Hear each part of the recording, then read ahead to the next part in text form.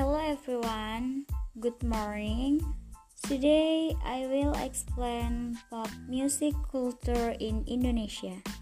Speaking of music, maybe it's no longer surprising because hearing from its name, music is very popular. What else to talk about pop music? Certainly everyone already knows and is very familiar with pop music.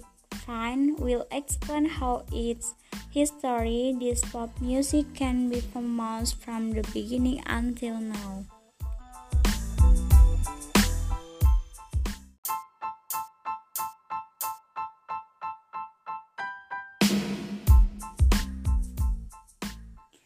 It's true out that this pop music does not always run smoothly because of the development of the times and the regeneration that began to develop and people's tastes changed.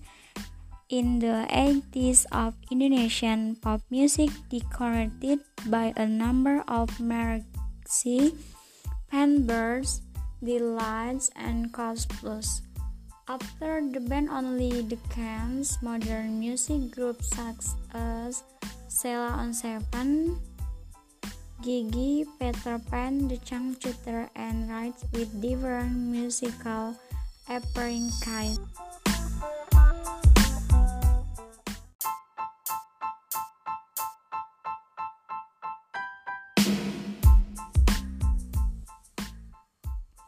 Indonesia has many kinds of music.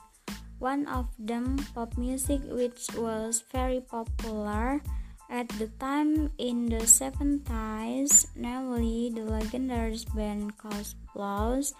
A lot of songs he created at that time began from the pop version, Japanese pop, dangdut, children pop, rhythm keroncong, folk song, heartbeat to English song, until his name was immortalized as the most influential music group in the Indonesian Record Museum, MURI, a simple musical thread from music, property, and melody.